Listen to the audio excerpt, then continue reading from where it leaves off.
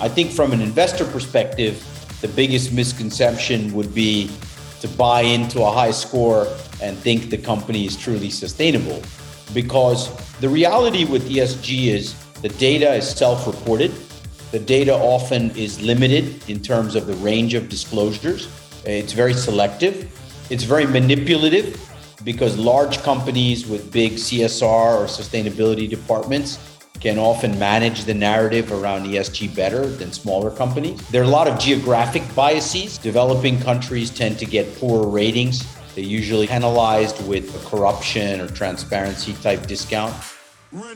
Welcome to Analyze Asia, the premier podcast dedicated to dissect the pulse of business, technology, and media in Asia. I'm Bernard Leong, and the global threat of climate change had forced many companies into going full ESG, from tracking their carbon footprint to working with sustainability in mind. With me today, Ravi Chittabharam, CEO and founder of RIM and co-founder of TC Capital, who will help me to decipher what it means for Asia Pacific and discuss his work in this space. First of all, I must thank Parag Khanna, our friend and your collaborator in a recent Harvard Business Review article, who brought us together in a dinner that led to this conversation. Ravi, welcome to the podcast. Thank you. Thanks for having me, Bernard.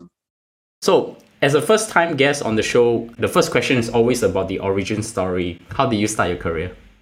Well, I think I was one of those classic undecided students in business school looking for career direction. I dabbled in a few things before business school, didn't have clear conviction.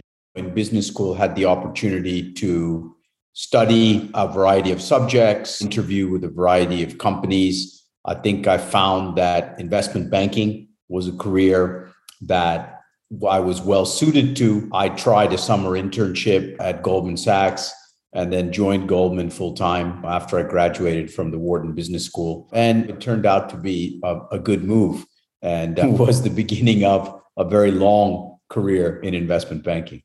So being in the investment banking sector, I think also in mergers and acquisitions, or M&A we call it, for a pretty long time, starting from Goldman Sachs and then subsequently Bear Stearns and then with TC Capital.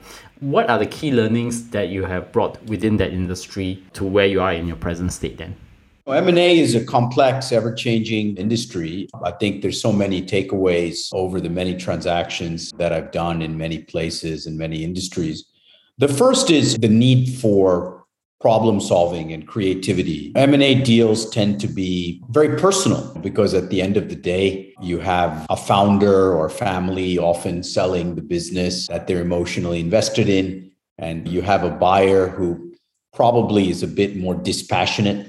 There's a bit of an alchemy to try to put it together, and it means solving problems on a cultural level, on a technical level, and the need for creativity and that sort of last minute sort of twist to get a deal over the line, because valuation gaps tend to be prominent. Terms and conditions around the continuation of the family or the management in the business post-sale, earnouts. There's so many finicky issues to deal with in M&A. That's what we found. The other thing about M&A, I think it's very important to recognize trends, to recognize that there's certain themes which are very prominent and prevalent, or can be, and whether that's geographic, industrial, thematic. It's very important to understand that a bit ahead of the curve. The third is probably the ever-evolving landscape that a lot of financial players have entered the M&A scene. When I started at Goldman Sachs, there wasn't much of that. It was mainly strategic M&A. But, these days, I would say 1 out of every 2-3 transactions globally happens with financial parties. They have their own unique aspects that you have to deal with. So there's just so many takeaways. I have to say, even 30 years on, I learn new things and new tricks after every deal. And just when you think you've seen it all, you always encounter something new. Yes. I think one thing it came across to me, you also have been very multidisciplinary as well. I know that as a side gig, you are an adjunct professor teaching sustainability in the Yale National University of Singapore College, which will be transitioned to the NUS College in Singapore. Can you talk about how you bring the industry thinking that you have previously to your students with regards to sustainability, which is a totally different subject, or maybe it's evolved through your banking journey as well? Well, I guess I'm paying forward by teaching, but it's something I enjoy doing. Well, look, I think at schools like Yale and US, you have some very bright kids, but they're very thirsty for real world perspectives. I think Yale and US recognized that and brought in adjunct professors like myself. I always tell my students I'm not an academic, but I can teach them and give them real world perspectives. I think they like that. Sustainability is a subject that touches on so many real world issues from the workplace and how millennials and Gen Zs feel they're treated in the workplace to, of course, climate issues about which they're very emotional because they're young. They have to deal with these crises in a far more acute way than perhaps we do. So I find that a lot of these sustainability subjects resonate with my students, and it's my job to bring out those real world perspectives, how sustainability affects the workplace, how it affects various industries, how it affects the government and regulation, how it affects technology and the need for innovation. It's one of those beautiful fields that it gives you a chance to riff on many things. Of course, fundamentally, it goes to the heart of how societies are organized, capitalism itself, economic systems and models. So a lot of interesting matter to deal with. And I try to make it as practical as possible for my students. Yeah. What would be the career advice or lessons through your career journey that you share with your students, like some life lessons as such? Yeah, I think that one is you can keep reinventing yourself. You start in one career, like we all do, but over a long career, provided you have the hunger, you have the motivation, you have good health and a bit of luck, chances are probably you could really do 3, 4, 5 things over the course of a career. And that's both horizontal and vertical. You can try totally different careers, or you can try different functions within one company. You could be an entrepreneur. You could work for a big company. You could manage money. You could do many things. And I think, well, of course, we're fortunate in that we have opportunities. We're intelligent. And if you think imaginatively and plan a little bit, I think you can have many careers. And I think that is a very evolving trend these days. And it's probably more relevant than ever in the tech world, where you can pursue so many opportunities that wouldn't have existed 20, 30 years ago. Which comes to the main subject of the day. I got you here because I want to talk about thinking about sustainability and investing in climate adaptation, and also to hear about what RIM is doing from your point of view.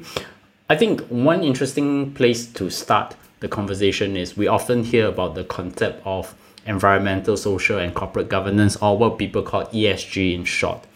Can you explain the concept of ESG and how has ESG percolated into company practices today?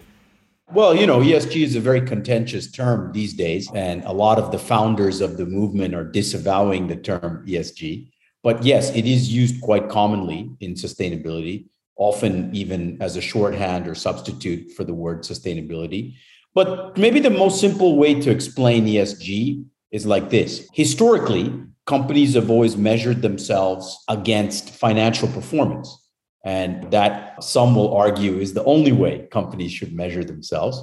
And it's very objective. It's an easy way to link compensation systems, budgets, strategic planning, and all the rest. However, the world of ESG tries to introduce the concept of non-financial metrics that could be of relevance to a company in many ways. One is it could directly impact the financial performance through externalities, the economic concept of externalities, that you may pay carbon taxes, which reduce profitability. You may have physical asset risk where your factories may be underwater. One day you have a workplace that's mobile, and if you don't take care of them, they walk out the door. So all of these eventually will impact the business model and the numbers. But equally, those non-financial impacts are very, very important in a stakeholder-driven world, that you have to be a responsible corporate citizen. You should take those responsibilities seriously. And indeed, you're having some impact on the world in many ways. So there's different ideas around non-financial impact. But ESG, in the simplest way to think about it, it is how do non-financial impacts impact a company. And I think it's also popularized by Larry Fink, I think in a particular gathering of CEOs, and Larry Fink, the CEO of BlackRock, pretty well known for asset management. And then also thinking about this morning, I was watching a John Oliver video on carbon offsets, which was really, really funny. But I wanted to take an example on that. So companies are trying to reduce carbon footprint by using carbon offsets, and yet worldwide sequestration of carbon is less than 1%. How does carbon offsets or carbon credits actually work for companies? I mean, I wanted to tease out a very basic example of ESG in this conversation. Sure. Well, the simplest way to think about carbon offsets is the following. There are companies that are heavy emitters of carbon, and there are companies that actually are net negative on emissions. Obvious examples, if you're a fossil fuels company, you're a heavy emitter. If you're a renewable energy company, right, or a forestry company, you may be actually doing well because your net emissions will be negative. So the idea really around carbon offsets is to match those that emit with those that actually have a positive balance, right, on emissions. So that is the simplest way to think about it. And that's really what the carbon trading and carbon offset market is all about in its purest form. Now, if you're a heavy emitter, many governments by law allow you to purchase carbon offsets to reduce your emissions footprint. This counts, but they cap it. Like the EU, for example, caps that at about, I believe, 20% of your emissions reduction programs per annum. So that is how the market works. So how would it work in practice? If you're a company that actually is doing very good things for the environment, right, and carbon footprint, like a renewable, you would want to do an audit of your emissions to show indeed that you are on the right side and that you're eligible to sell those credits to emitters. That usually involves a certification process by a third party. And there's a secondary market where the price is fixed by the market. If you're an emitter, then you want to purchase those offsets from these types of players, again, at a fluctuating spot price on the market. And you'll have to stay within the bounds of what's allowed by regulations and report. So if you report on your emissions reduction program, you have to use a mix of techniques from carbon offsets to actual physical emission reduction programs by switching to renewable power or shutting down polluting industries and so on, right? So that is really in the purest form how carbon offsets should function. So given that all the different initiatives from governments, companies, and non-profit organizations to take on climate change and with their aim to get to net zero by a certain date, and the goal's aspirational and it's not really a hard target, I guess one thing I do want to ask you is, what are the realistic scenarios that we're going to see in our lifetime? Well, if you go by what's happening today, right now, we are at about 1.7, 1.8 degrees. Paris Protocol sets a 2% ceiling, but most scenarios have us going through that ceiling. And depending on different climate pathways, we could be anywhere between 2.2 and 2.7 degrees. So if we leave the course uncorrected today, we will not meet the Paris protocols. We will break through it. The impact will not be even across the world. Some places will be higher than others, but the general trend is that we will break through that barrier over the next few years. Even worse, because of historical emissions, it's probably not possible to reverse course over the next 10 years. So even worse, we kind of are stuck on this pathway. It will get worse before it gets better, just because of the huge amount of historical emissions that have built up. So the reality is, really, you have to endure this ride and then invest in technologies today to hopefully reverse it post 10 years.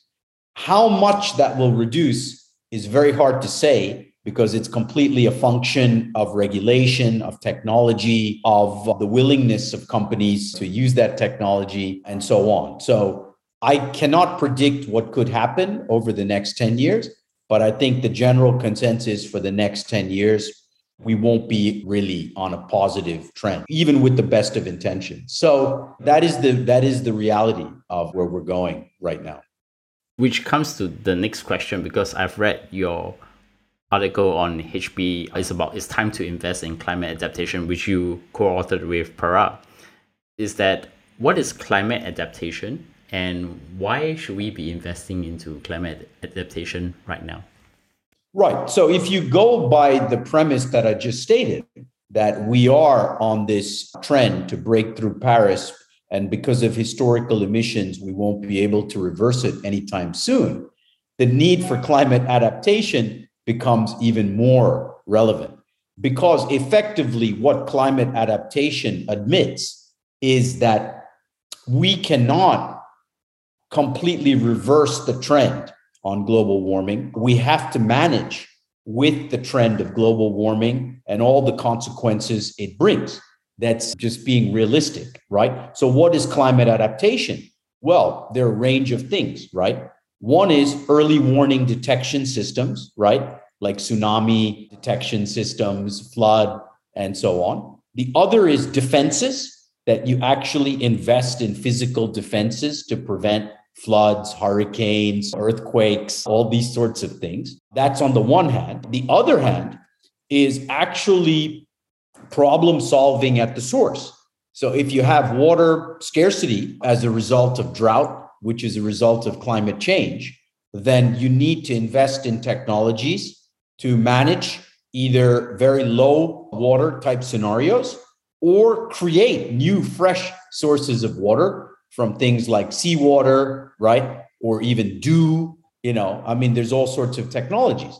So it also means applying it in certain industries like agriculture. It could be drought resistant crops. It could be drip irrigation to more wisely use water in fields, those types of things too. So it's a very wide definition, but effectively it all goes around the theme, look, we're stuck with this scenario. So we need to do the best we can to manage within that scenario. And that really is why it's called adaptation. So to dive deeper, and let's say we think about agriculture, I think that's where climate change is going to be affected the most.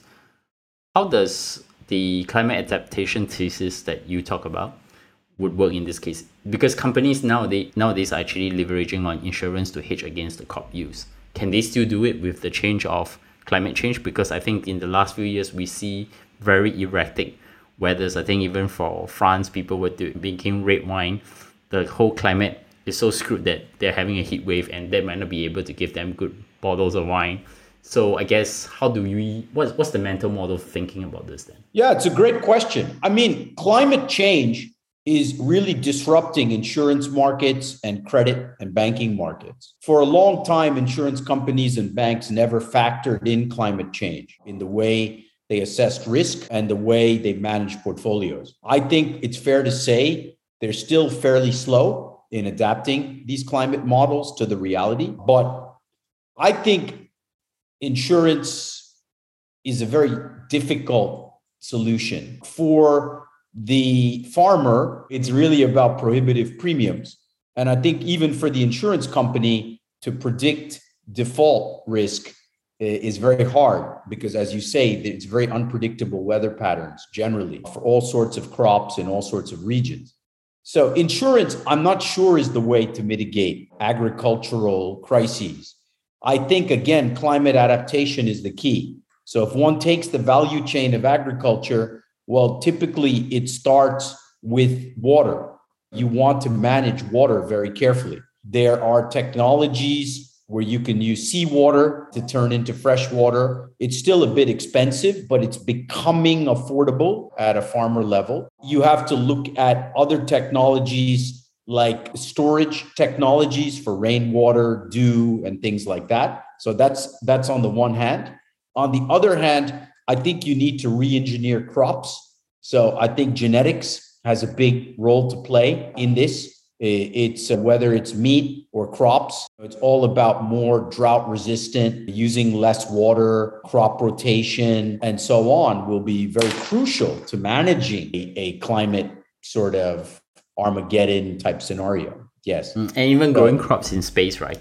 I think there's also ideas or on that too. Yeah, you can completely shift the venues for where you grow it as well. Absolutely. Yeah.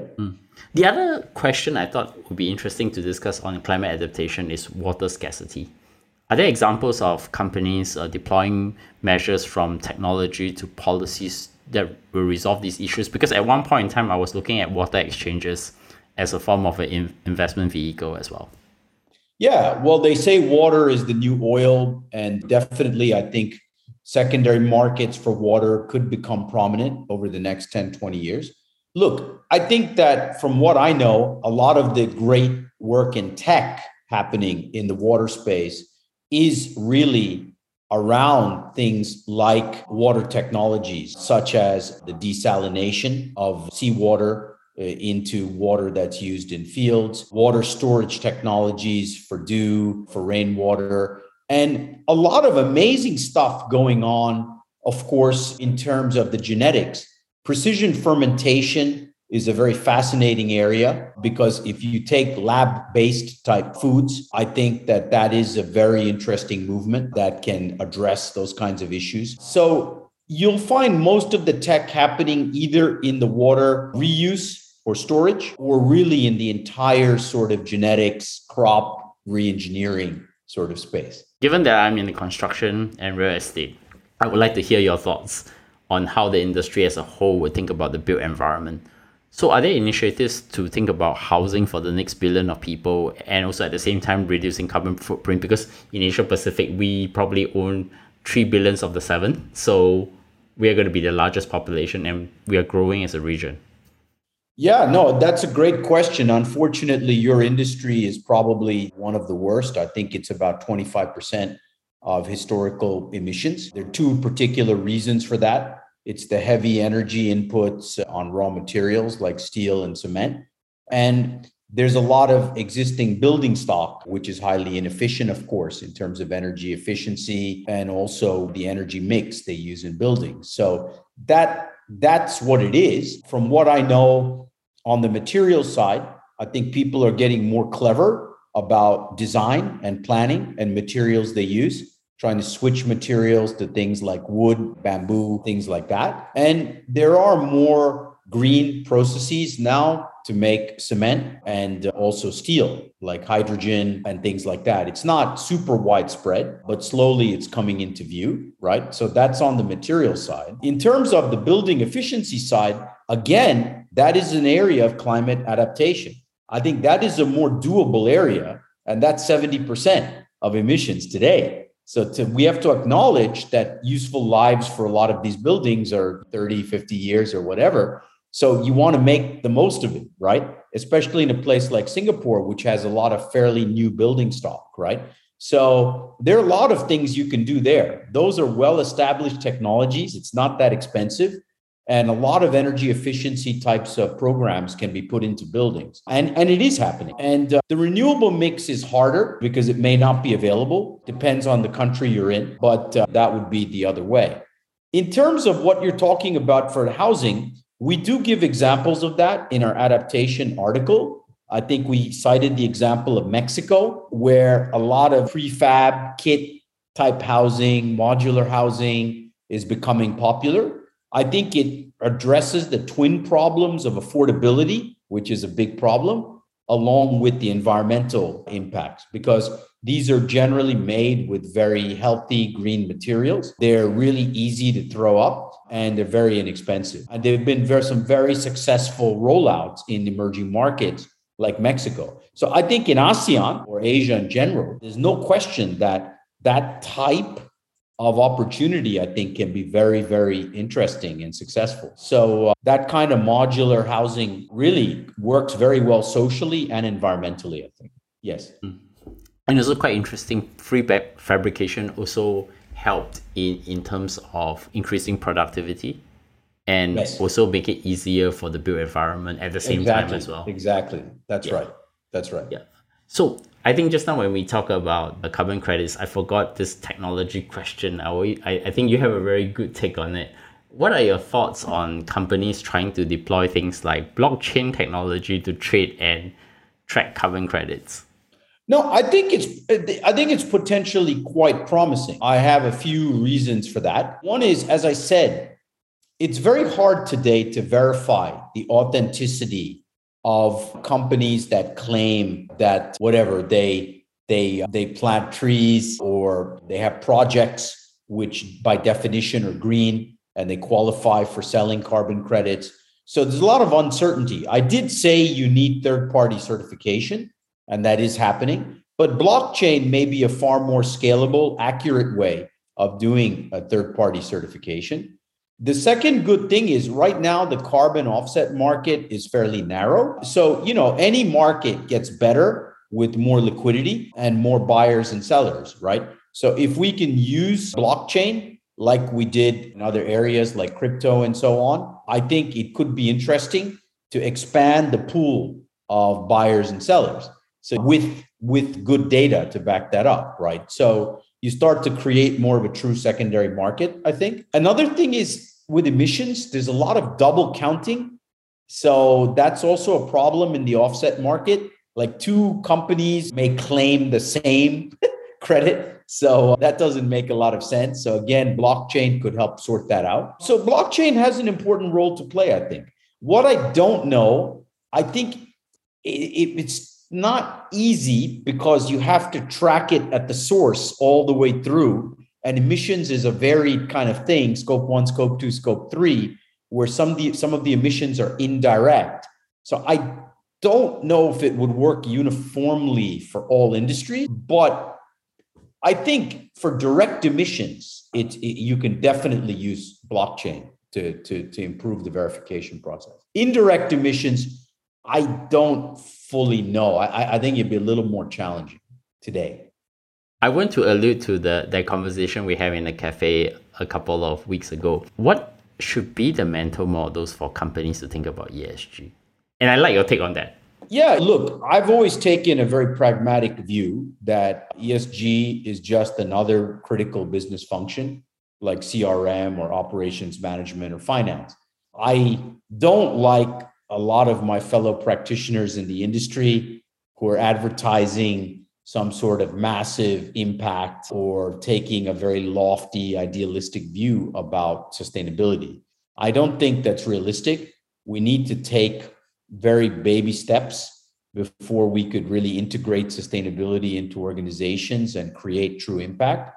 So therefore, I think the best we can hope for today is that companies do take it seriously as a business function and invest in it to improve their efficiency, get started on the journey, start tracking the right KPIs, set goals and targets, report on them in an authentic way, so on. So I think it's just the fundamentals. Yeah.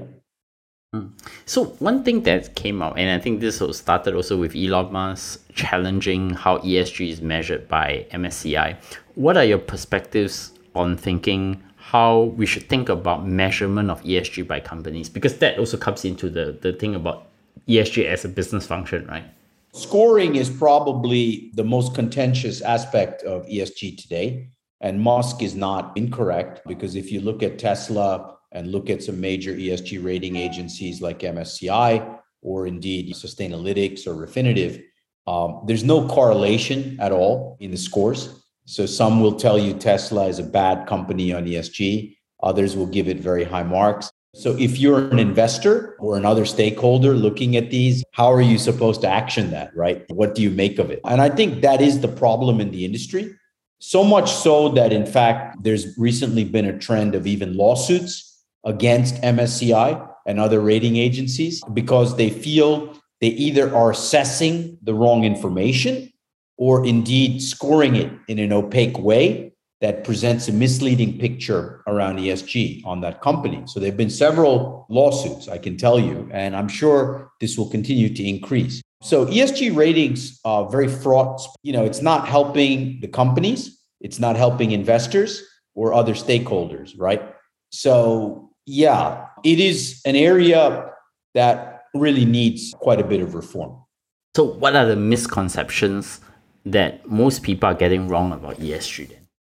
Well, it depends how you mean it. I think from an investor perspective, the biggest misconception would be to buy into a high score and think the company is truly sustainable. Because the reality with ESG is the data is self-reported. The data often is limited in terms of the range of disclosures. It's very selective. It's very manipulative because large companies with big CSR or sustainability departments can often manage the narrative around ESG better than smaller companies. There are a lot of geographic biases. Developing countries tend to get poorer ratings. They're usually penalized with a corruption or transparency type discount. Sometimes even language plays a role because most of the rating agencies only look at information in English. It's fraught with a lot of problems. ESG per se, the whole exercise of assessing yourself on KPIs and forming a view, it often is not objective or even have a lot of value. So I've observed some companies are focusing now on the reporting of ESG and some on trading water, some on carbon credits. How do you look at the startup space in the ESG space? Yeah, we've taken a very different approach at RIM. We believe in a stack approach or a suite approach. The reason is, I think you cannot be a specialist in this field because many analytic aspects are coalescing in each use case. So I'll give you an example. If you want to qualify for favorable trade finance in a supply chain, right? Banks are now requiring you to have an ESG score, an ESG report based on multiple standards. That report has to be audited, and they may even require additional certifications like ISO.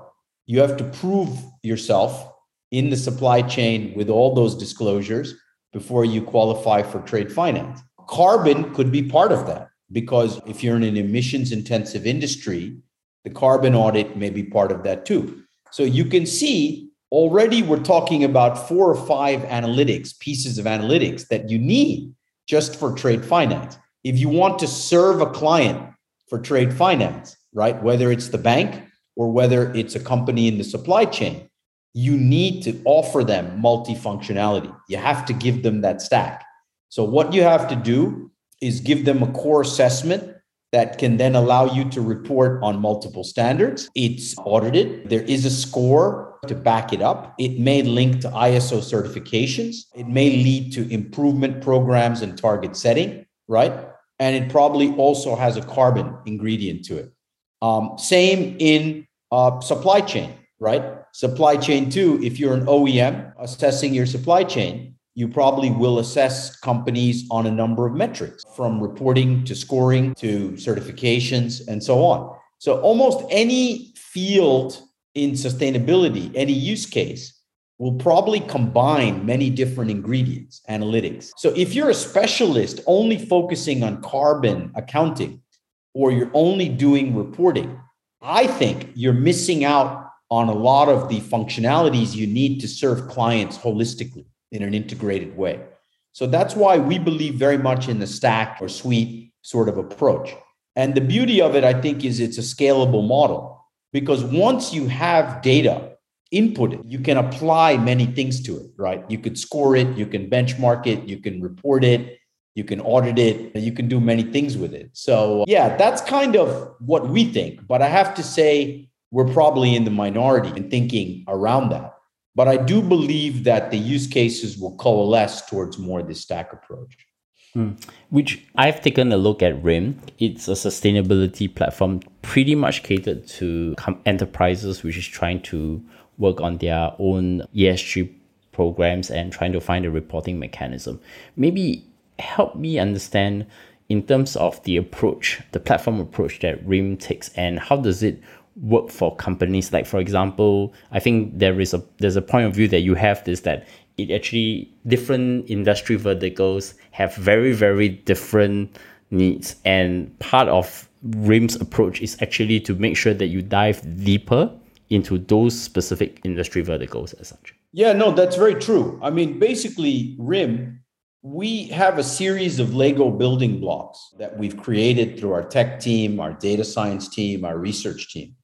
And those building blocks include different sorts of assessments. We have a question library of 3,600 questions.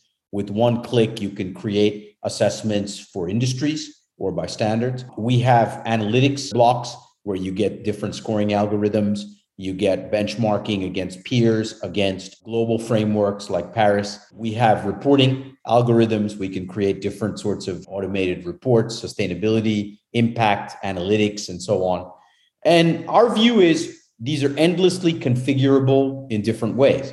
So, we sort of offer our building blocks in two ways today. One is a standard product, which we call MyCSO, which is the stack approach, which has all the building blocks in it.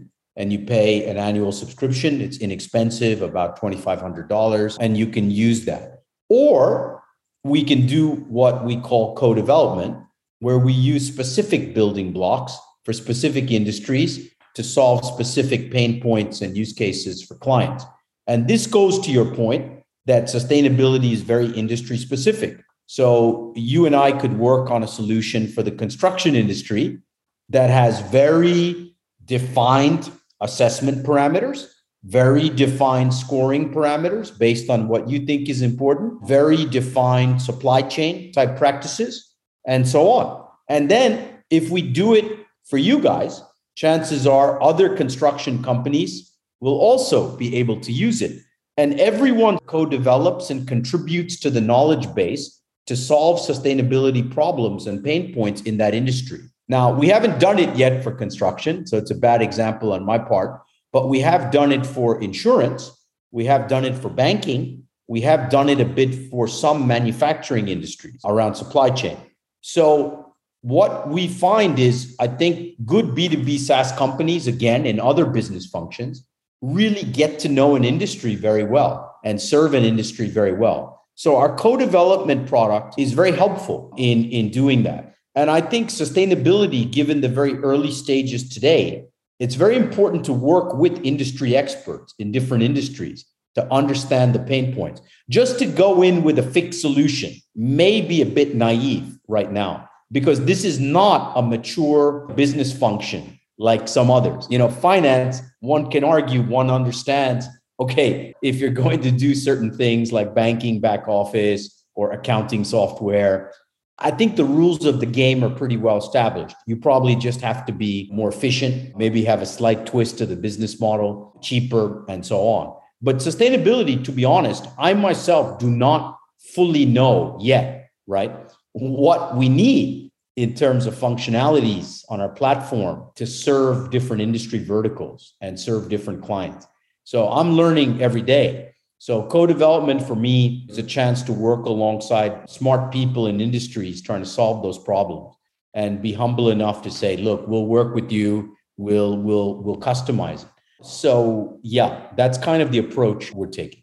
If I take the built environment question in construction, you can think of construction also, there are different segments. Like for example, there are people who focus on just doing construction for homes, residentials, and then there are people doing commercial, and the needs and the way even the material supply chain is totally different. One interesting part I liked about what you're thinking in terms of co-building with different companies in specific sectors is that you're also providing a way, as you're learning with your ESG templates, I would say, for that specific industry, you could also be able to measure some form of index, maybe at some point using AI or using analytics. Is that how you're thinking in terms of trying to establish some common metric that people can think about, but they may just be instrumental in terms of guiding their ESG efforts, not so much of being the definite measure? Yeah, I think you're right that it would be difficult for us to be a definitive standard or measurement tool. I think that's probably a little bit wishful thinking today. However, data and data science plays a very key role in our industry efforts, because what we're hoping is, if I get 1,000 data points from the construction industry, right, I will be able to create reports and analytics that I can share with people in the industry. And we can create what I would call more of a directory approach. And we have looked into this in industries like insurance. And I think that plays several roles. One is we're not a standard, we're a directory. Everyone has contributed to it. So if you want to check on certain suppliers in construction and they've given their data in the directory and that data is verified, even through blockchain, could be different ways, then you've established trust. Other construction companies can go to the same thing. It works particularly well for industries like banking and insurance, where they're making credit decisions and policy decisions based on a common set of data, right? So I think it could work that way for construction too, in supply chain, for example, or maybe I'm missing out on other use cases for directories. So that's one use of data.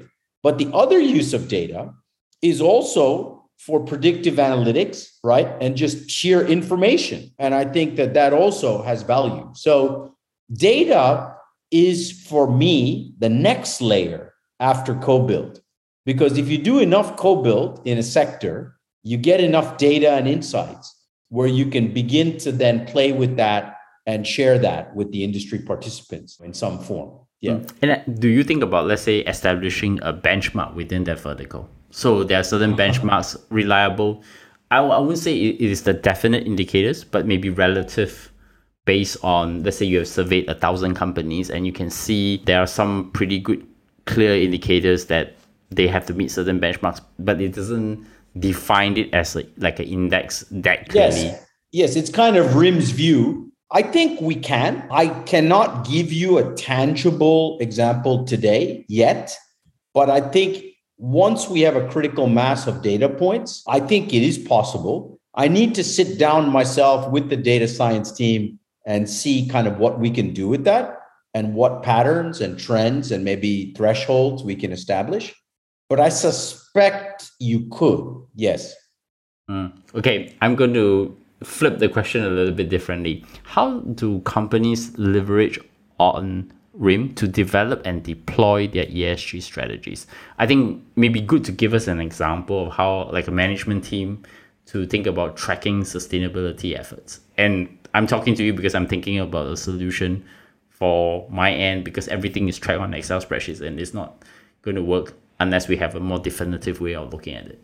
Yes. Well, in a broad sense, RIM really helps on two levels. One is productivity and the other is applications and solutions, right? So one is, yes, you do track sustainability, but you do it through emails and spreadsheets. So we can digitize that. So that's the productivity.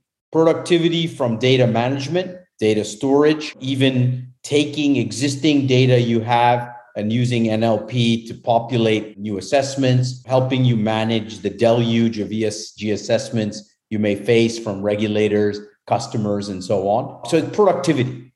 But then applications and solutions, that is more, hey, how can I use sustainability, right, in an interesting way in my industry? It could be towards building new use cases around revenue applications. It could be around managing risk in your supply chain. It could be different things, right? So we work on both levels. I think in the simplest way, a lot of the productivity is baked into the MyCSO platform, but a lot of the applications and solutions are more baked into the co-build, co-development, where we'd have to sit down together and see what that could be. But we believe that both of these conditions should be satisfied for any customer. On the one hand, everything has to be easier, faster, cheaper. On the other hand, it also should have utility. It should bring them something, right? Otherwise, why do sustainability management? We do believe it's more than just filing a compliance report or something like that. So what does great look like for RIM in the next 3 to 5 years then? Well, I think if we get it right, we're going to have millions of users and data points from different co-development projects and the sale of MyCSO. Arguably, we'd have probably one of the best databases of a lot of rich data that we can then use to become more of a data science type company. So that's one direction. The other direction is your point about industries, that we do enough co-development where we have very specific solutions and products for different industry verticals and can scale within those industry verticals, right? Even if we can just own a few industry verticals, I think these are quite large industry verticals, to own. And it's not as if somebody really owns the space today. So I think that is where, on those two vectors, I think that's where we can create a scale proposition. So that's really our hope. And that's kind of what we're working on. Ravi, many thanks for giving me a masterclass on ESG and how you are thinking about it through the lens of RIM, which you are building. I wish you, of course, all the best and hope to see the great version of that. So in closing, I have two more questions. The question number one is, any recommendations which have inspired you recently? One book I would recommend, we were talking about agricultural technologies and how that would impact sustainability. There's a great book by a Guardian journalist, George Monbiot. He's written a book called Regenesis, and it really talks about some super cool agricultural technologies that really can make the world a better place from a sustainability perspective. It's something I teach in my own class at Yale NUS, and I was very inspired by that. Yeah, so that's one. Another one, which is an amazing book, is written by this anthropologist, David Graeber. He unfortunately passed away a few years ago, but he's written a book called A Brief History of Humanity. And he touches on a lot of sustainability topics through the lens of how ancient societies actually lived. And he debunks a lot of common myths in the modern world about human behavior, about inequality, about sustainability, because it seems it wasn't always that way based on past evidence. For me, very original and insightful, and learned about all kinds of obscure ancient civilizations. So yeah, those are two inspiring examples I could think of off the top of my head. Thank you. I haven't read them, so I'm going to check it out pretty soon. So last question, how can my audience find you? Well, mainly through LinkedIn. I have an active LinkedIn profile. I do post fairly regularly on ESG topics. RIM also posts regularly, and we sort of twin my own presence with also RIM's presence. So that's probably the easiest way to find me. You can definitely find the podcast in every platform out there, from Spotify, Apple Podcasts to anywhere. And of course, tweet to us and provide us feedback through our Twitter, Analyse Asia, ANALYSE Asia. And of course, give us a 5-star rating on Apple Podcasts to help us to discover better. So Ravi, many thanks for coming on the show. This will not be the last, and we're definitely going to talk again at some point in time about ESG again right here. Thank you. Great. Thanks for having me, Bernard. Enjoyed it. Run it.